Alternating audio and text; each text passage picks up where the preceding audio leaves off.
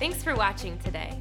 I want to remind you that if there's anything that you need prayer for, don't hesitate to give us a call, send us an email, or submit a request online. We'd love to stand with you in prayer. Today we're continuing in the Faith series, and Pastor is going to show us some biblical ways to apply our faith to help fight our daily battles. After all, the goal of faith is to walk with God in our everyday lives. God showed us the way to get faith, and Pastor Duane will show us how to be living with faith. But I want to continue talking to you about faith. Now, in multiple places, the Bible says the just shall live by faith. So faith is not about Sunday. It's about Monday and Tuesday and Wednesday. It's about every day. In fact, it is about every single aspect of your life.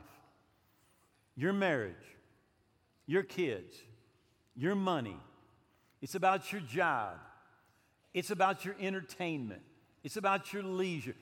Every single aspect of our life is supposed to be affected by our faith. The just shall live by faith. In the New Testament, it says, no matter what you do in word or in deed, do it all to the glory of God in the name of the Lord Jesus Christ. Everything that we do is to be affected by our faith. In Hebrews chapter 11, that great faith chapter, it starts out and it talks about Cain and Abel, and it says that Abel gave by faith. Then it says that Enoch walked with God by faith. And ultimately, that's the goal of faith, by the way, is to walk with God in every area of your life.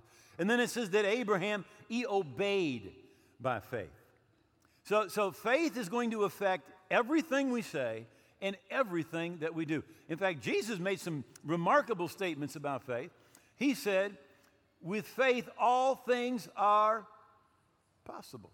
All things are possible with faith. And God expects us to have faith. And if he didn't provide us a means to get that faith, well, that just wouldn't be right. So Romans 10:17 says, so then faith comes by hearing, and hearing by the word of God. Now, the society that you and I live in, our culture, is going to try to conform us to its mold. It's going to want to cookie cutter us. Same values, same morals, same goals. But the Bible says in Romans 12, don't be conformed or don't be like this world. Don't be a cookie cutter copy of the world, but be transformed, literally go through a metamorphosis by the renewing of your mind or by changing the way that you think. And literally, the purpose of your Bible is to change how you think. Now, literally, there are people I've had people say this to me. I've said to them, well, the Bible says. And this is what they say. I don't care what the Bible says. Right? But literally, the Bible is to direct how you live and how you think. And the Bible is supposed to change the way that you think. In fact, David in Psalms 129, verse 128, he said, I consider your precepts or your word, your Bible, about all things to be right. How many of you know God's right about everything? Right? And when we disagree with God, we're just wrong. We're just wrong, and we don't need to conform to the world. We need to be transformed. There needs to be a metamorphosis by the changing the way that we think. Faith comes by hearing, hearing by the word of God. So 2 Timothy chapter 3, we're just going to bounce back here a moment. It says, there's nothing like the written word of God to show you the way of salvation through faith in Jesus Christ, or in Christ Jesus. Now listen, Old Testament, New Testament, all of it is pointing us to Jesus, our need for a Savior. You know, there's people that they want to be right with God by doing certain rules and regulations. They want to do this and do that. But the Bible tells us in Romans 3:20 that no one has ever been made right with God by obeying the law. Nobody. Everybody misses it. Right? So the Bible says that Christ is the end of the law for righteousness. Right?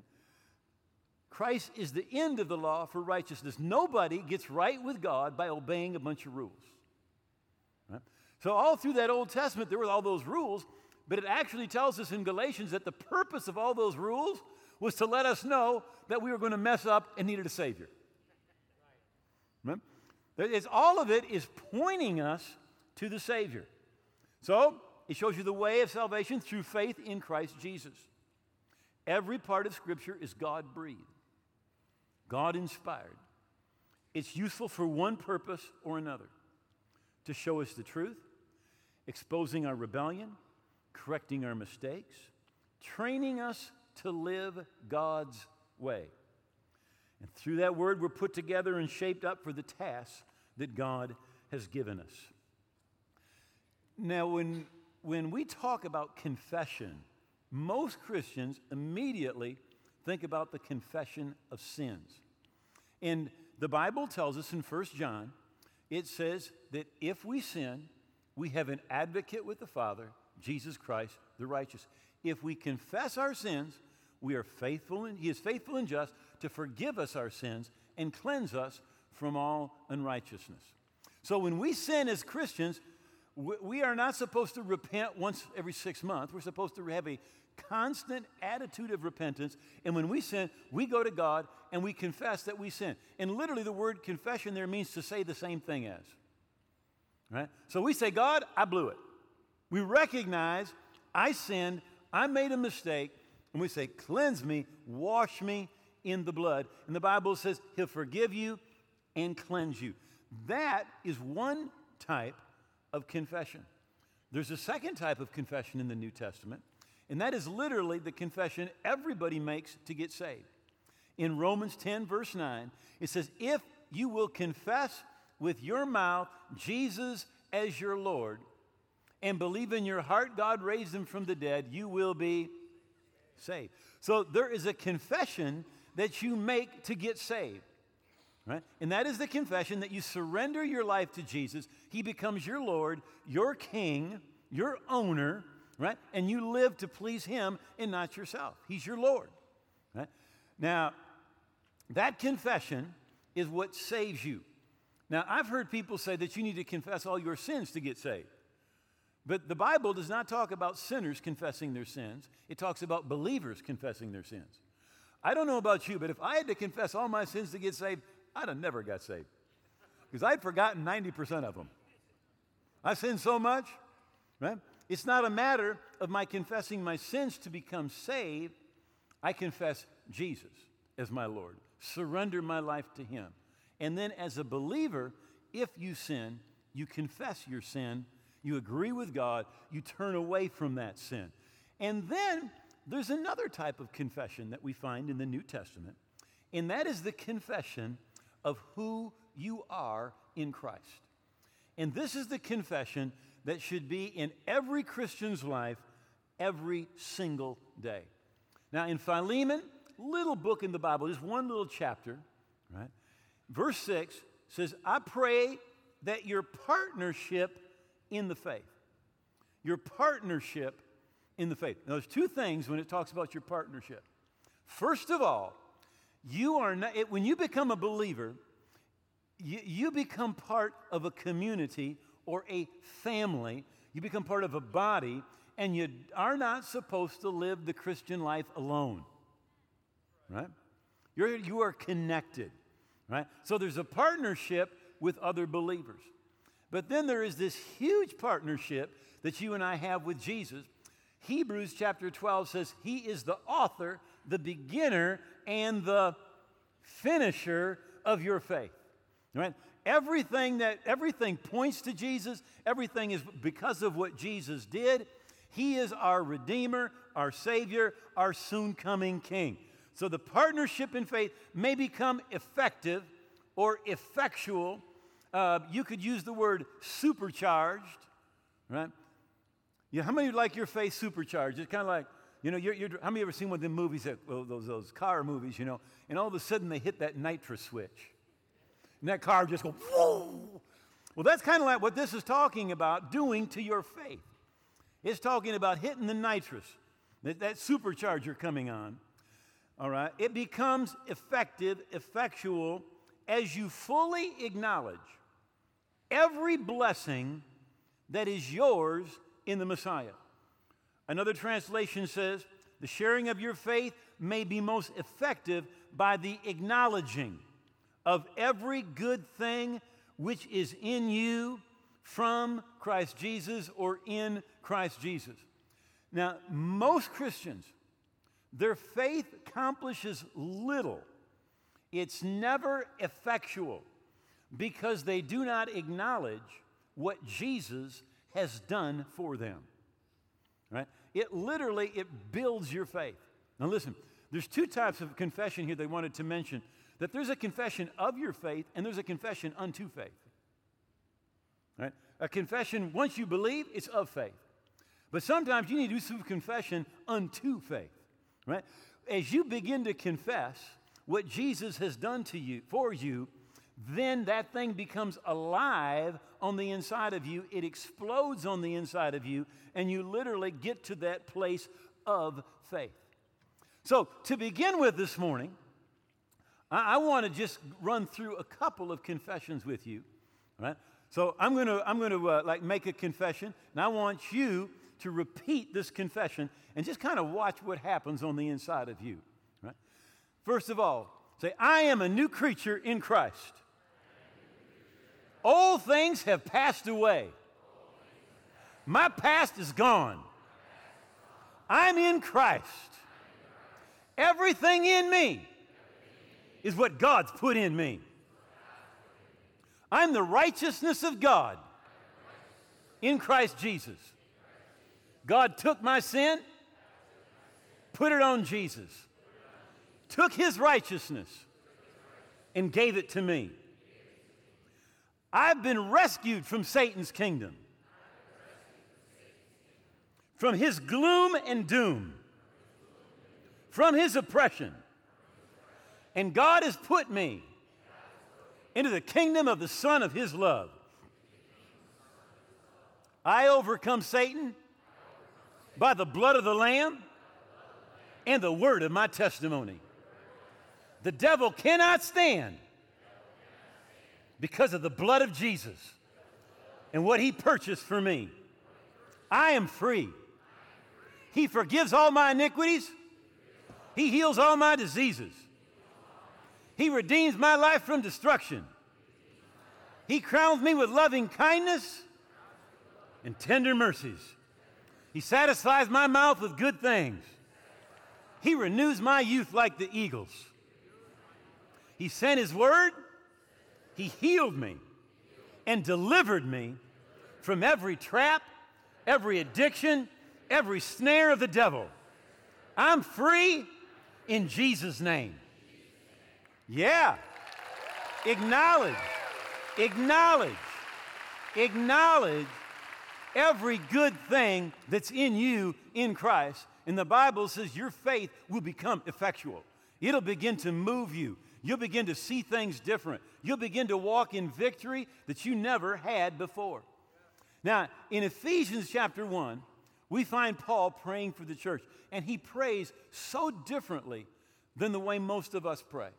We pray something like, Lord, bless him. Lord, help him. Lord, get him out of that situation. You know, that's kind of our type of a prayer. But I want you to listen to how Paul prays. He says, I don't cease to give thanks for you, making mention of you in my prayers, that the God of our Lord Jesus Christ, the Father of glory, may give to you the spirit of wisdom and revelation in the knowledge of him. Now, I just want to stop here just a second. There's never an increase in faith without an increase in revelation. That increase in revelation of what Jesus has done for us brings the increase in faith. So he prays that we'd have a spirit of wisdom and revelation in the knowledge of him, or what Jesus has done for us. The eyes of your understanding being enlightened or opened, that you can know the hope of his calling. So you can know what is God's will for you. What are the riches of the glory of his inheritance in the saints? What is it Jesus purchased for you on the cross? And what is the exceeding greatness of his power towards us who believe? Other translations say his power working in us and through us who believe, according to the working of his mighty power that he wrought in Christ when he raised him from the dead. In other words, he's saying the same power that raised Christ from the dead, that power is available in you and for you and to work through you. He prays, God, give them revelation. He doesn't pray, God, help them. God, get them through. He prays, God, give them revelation. Because with an increase in revelation comes an increase in faith. In 2 Peter chapter 1, it says, grace and peace be multiplied to you in the knowledge of our Lord Jesus Christ, as his divine power has given to us all things that pertain to life and godliness. Now notice it says, has given.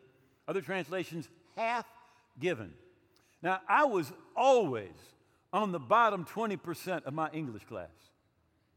And then I learned Spanish and I got worse. Right. But let me just say what I do remember, that has given or hath given is past tense. It's past tense. And so often we do not understand redemption, and we think God needs to do something. We say, God, save my Uncle Bill. Save him, God. But the truth is, God's already done everything he can to save Uncle Bill. Jesus already went to the cross, shed his blood, paid for his sin, was buried, defeated the devil and death, rose again, and is seated at the right hand of God. There's nothing more he can do. Everything that needs to happen for Uncle Bill to be saved is already done. He needs to learn about it, believe it, and receive it. But it's already, he has given to us all things that pertain to life, your physical life, godliness, your spiritual life, by which he has given us exceeding great and precious promises, that through them you might become partakers of the divine nature and escape the corruption that's in the world through lust. Now notice, it says he has given to us exceeding great and precious promises. I've read multiple times, there's over 7,000 promises in the Bible. But you've got to grab them. You've got to find them. You've got to believe them. You've got to get them down in your heart, right? So many times people will come and say, well, I want you to agree with prayer on something. And I'll say, all right, what scripture are you standing on? What verse are you believing? Right? Now, remember, the Bible says, this is what the Bible says. It says, the Lord worked with them, confirming the word. Confirming what? The word with signs following. Right? So what God does is God does chapter and verse. God does the word. God does not do opinions. God does not do feelings. He does the word. That's what he does. All right? So I'll say, what verse are you standing in? This is, almost every time. Well, none in particular. And I don't tell them, but this is what I think. Well, that's what you're going to get. Nothing in particular. All right? Because God doesn't do your feelings. Right? God doesn't do our emotions. God doesn't do our opinions.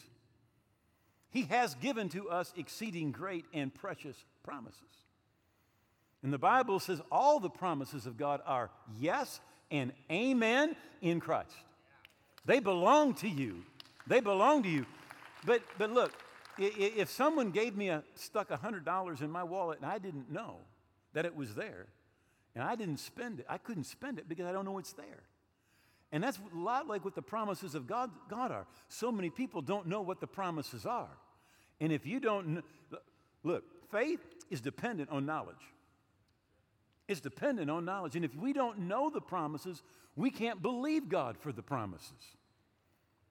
So in Luke chapter 4, we find Jesus goes to his hometown of Nazareth. He goes into the synagogue on the Sabbath, the Bible says, as his custom was, and they handed him the scroll of the prophet Isaiah. And he opened the book, and he found the place where it was written, "The Spirit of the Lord is upon me. He's anointed me to preach the gospel to the poor, sent me to heal the brokenhearted, to proclaim liberty to the captives, the recovery of sight to blind, to set at liberty those who are oppressed, to proclaim the acceptable year of the Lord." He closed the book, gave it back to the attendant, sat down. The eyes of all who were in the synagogue were fixed on him, and he said, "Today, this scripture is fulfilled in your hearing." This is what he said. Today, this verse is true about me. Right? Now, notice what he did. He opened a book and he found where it was written. That's what we need to do. That's what I need to do and you need to do. We need to open our Bible and find the place where it's written. Find that promise that covers your situation and begin to do what Jesus did. He said, today, this verse is true right now about me. Right? That's what you and I need to do. Find those exceeding great and precious promises that God has and begin to speak them out. Now, Jesus said, as he's fighting, and literally he's being tempted by Satan, and he answers Satan, and he said, man shall not live by bread alone, but by every word that proceeds out of the mouth of God. So your Bible was first spoken, then it was written. And it's written so you can speak it. Isaiah 59, last verse. My word that I've put in your mouth shall not depart out of your mouth, nor out of the mouth of your descendants from this time forth and forevermore. You know what's supposed to be? You and I are supposed to be saying what God says about every situation in our life. I think it's interesting that when Satan is tempted, Satan said, and then Jesus said, it's written. And then Satan said, and then Jesus said, it's written. And then Satan said, and then Jesus said, it's written. It's written. He is literally showing us how to fight a battle. How do you fight a battle? You fight a battle with words in your mouth. God's word in your mouth. God said to Joshua, this book of the law shall not depart out of your mouth. Out of your mouth. We need to be speaking it. In Revelation chapter 19, it says about Jesus, now out of his mouth goes a sharp sword, and with it he strikes the nations, and he himself will rule with a rod of iron. Some of your translations say it's not just a sharp sword, it's a double-edged sword. Rick Reynolds, that Greek scholar, he said one edge is when God speaks it, and the other edge is when you speak it. You speak it.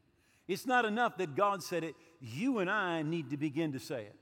In Isaiah 54, it says, no weapon formed against you will prosper. Every tongue which rises against you in judgment, you'll condemn. This is the heritage of the servants of the Lord, and their righteousness is from me, says the Lord. So you overcome by the blood of the Lamb and the word of your testimony.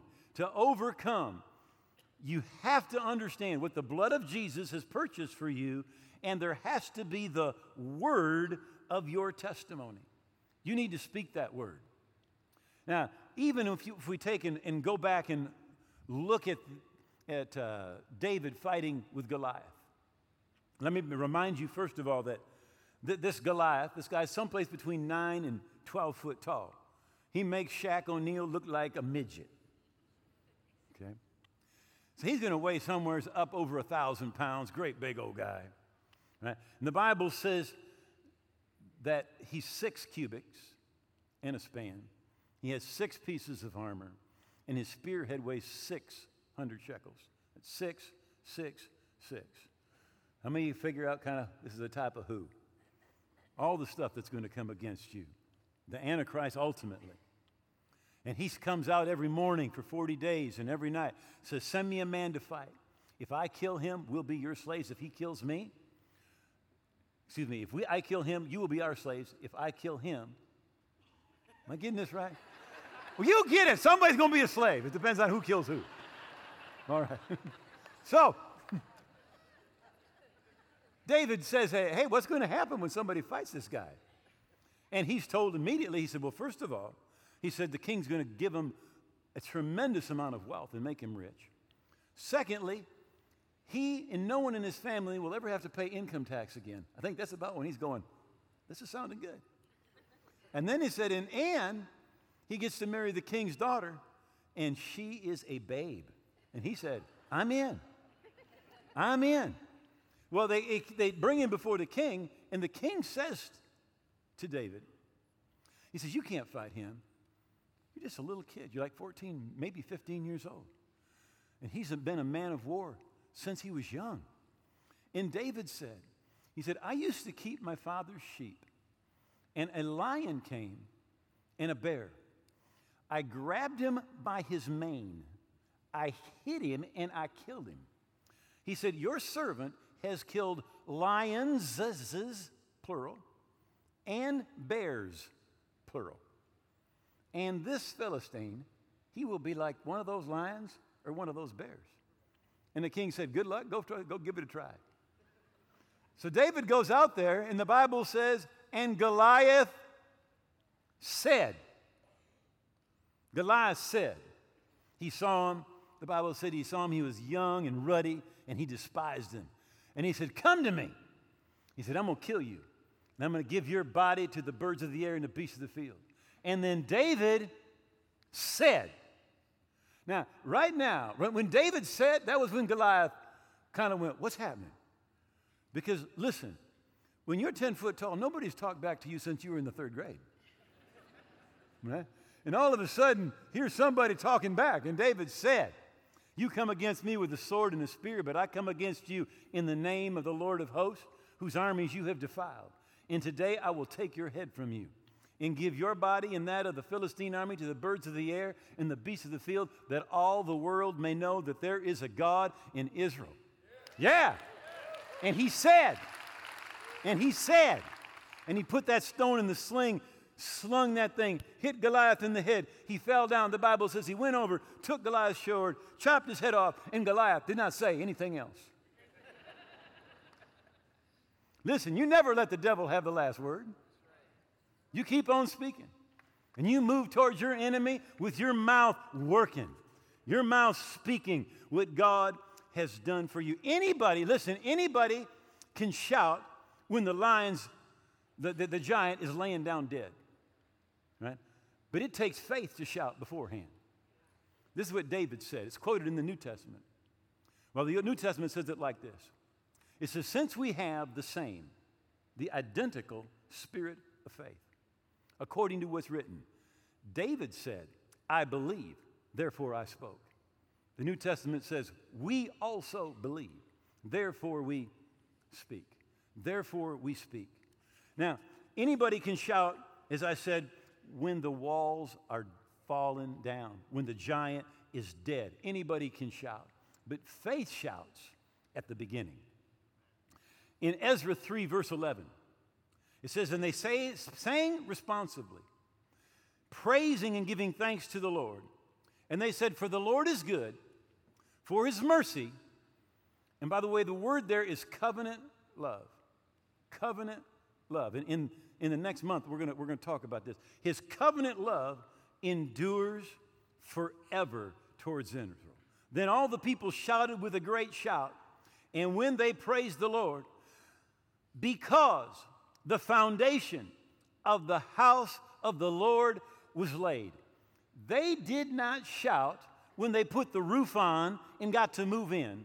They shouted when the very first evidence of a move of God was there. They began to shout, right? You should not wait to shout until there's complete deliverance, complete healing, complete manifestation of whatever financial needs you have. You need to begin to shout when you begin to pray, when you begin to believe God, when you see the first thing happening, you need to begin to shout and say, God, thank you that your covenant love, it endures forever towards me. Because Jesus took his blood and that cup signifying his blood and said, this is the blood of the new covenant, and you are in covenant with God as surely as Abraham, Isaac, and Jacob were in covenant with God, and his covenant love, it endures forever. Amen. Now, one last thought. In Genesis chapter 48, Jacob, who is Abraham's grandson, has come to Egypt. Joseph, his son, is there. He's prime minister. And Joseph brings his 2 boys to see Grandpa Jacob. And when they come in, now these 2 boys are literally Egyptian royalty. That they have received the finest education that Egypt can supply. They're right in the middle of Egyptian culture, which was very, very pagan. And his sons come in, Joseph's sons. And Jacob said, now your two sons, Ephraim and Manasseh, who were born to you in the land of Egypt, before I came to you, are mine. As Reuben and Simeon, they shall be mine. I want you to look at me. Now here's what Grandpa does. These two kids come in before him, and he claims them. He claims them for the kingdom of God.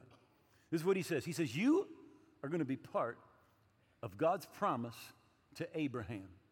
That God's going to bless you, that God's going to use you to bless the world, that the Messiah is going to come. You're going to be a part of the way God blesses this world.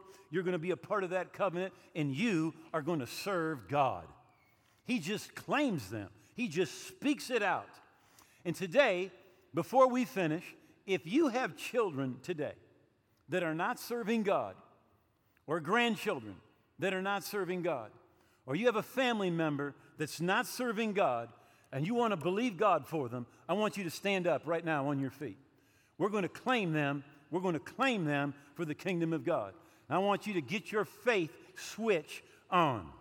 All right? I don't care where they are. You say it's crazy. They're in a crack house. They're in prison. They've got a messed up sexual identity. I'm just telling you that what is impossible with people is possible with God. And we're going to call them back right now. Father, we come now. We come now in the powerful, strong name of Jesus. And we call them back. We call them into the kingdom of God. We break the power of addiction, the blindness that Satan has put over their eyes. We break it in Jesus' name. And we ask, Father, that you send laborers to them. We pray, Father, that the word of God that's been sown in their heart, that it will rise up. We pray, Father, the Holy Spirit will make them miserable away from God. We pray, Father, that you will draw them back in Jesus' name. We pray, Father, in the name of Jesus, that every one of them is coming home. The power of Satan is broken in Jesus' name. In Jesus' name. Holy Spirit, draw them in. Bring them in. Father, we pray that they will escape the snare of the devil who's taken them captive.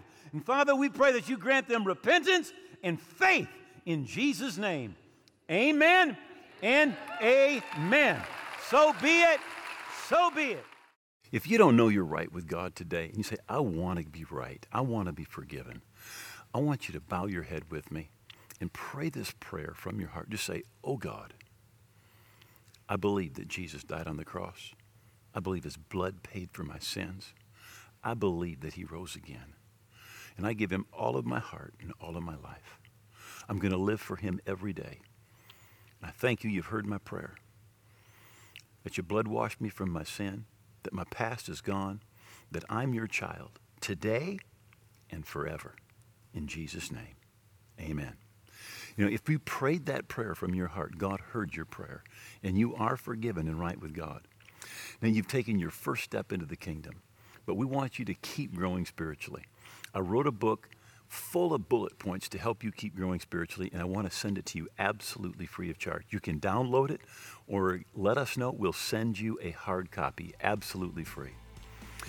Keep on growing. Keep on living for the Lord. God bless you, and we love you. If you just prayed that prayer with Pastor Duane, you are making one of the best decisions of your life. We're so happy for you. To receive a copy of Pastor's free book, you can go to walkingbyfaith.tv and request a copy of this book be mailed to you, or you can download it right there instantly. Either way, it's absolutely free. While online, you can purchase a copy of today's message, Living with Faith, in the WBF store. You can also download the scriptures for this message under the on-demand page. Walking by Faith is used across the globe to spread the truth that changes lives on and off the air. To partner with us financially in this great commission, go to walkingbyfaith.tv/give.